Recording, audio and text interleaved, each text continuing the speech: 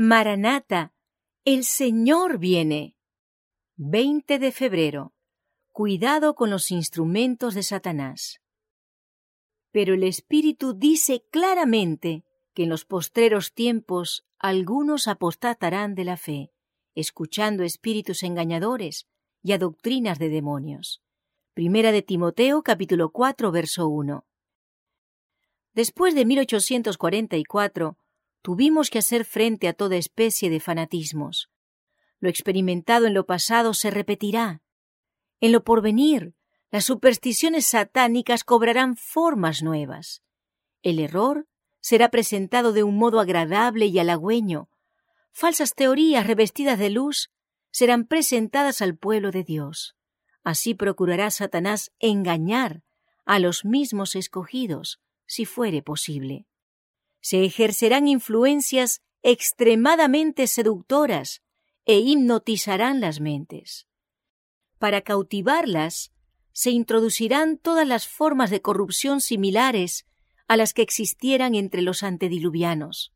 La exaltación de la naturaleza como Dios, la desenfrenada licencia de la voluntad humana, los consejos de los impíos, son instrumentos de Satanás para alcanzar ciertos fines.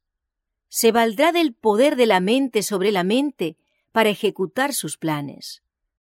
Lo más triste de todo es que, colocados bajo esa influencia engañosa, los hombres tendrán una apariencia de piedad sin estar en verdadera comunión con Dios.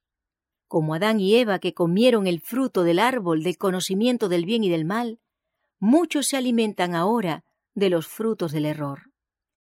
Los agentes satánicos revisten las falsas teorías de un vestido atractivo, así como en el huerto de Edén, Satanás ocultó su identidad a nuestros primeros padres, hablándoles por intermedio de la serpiente.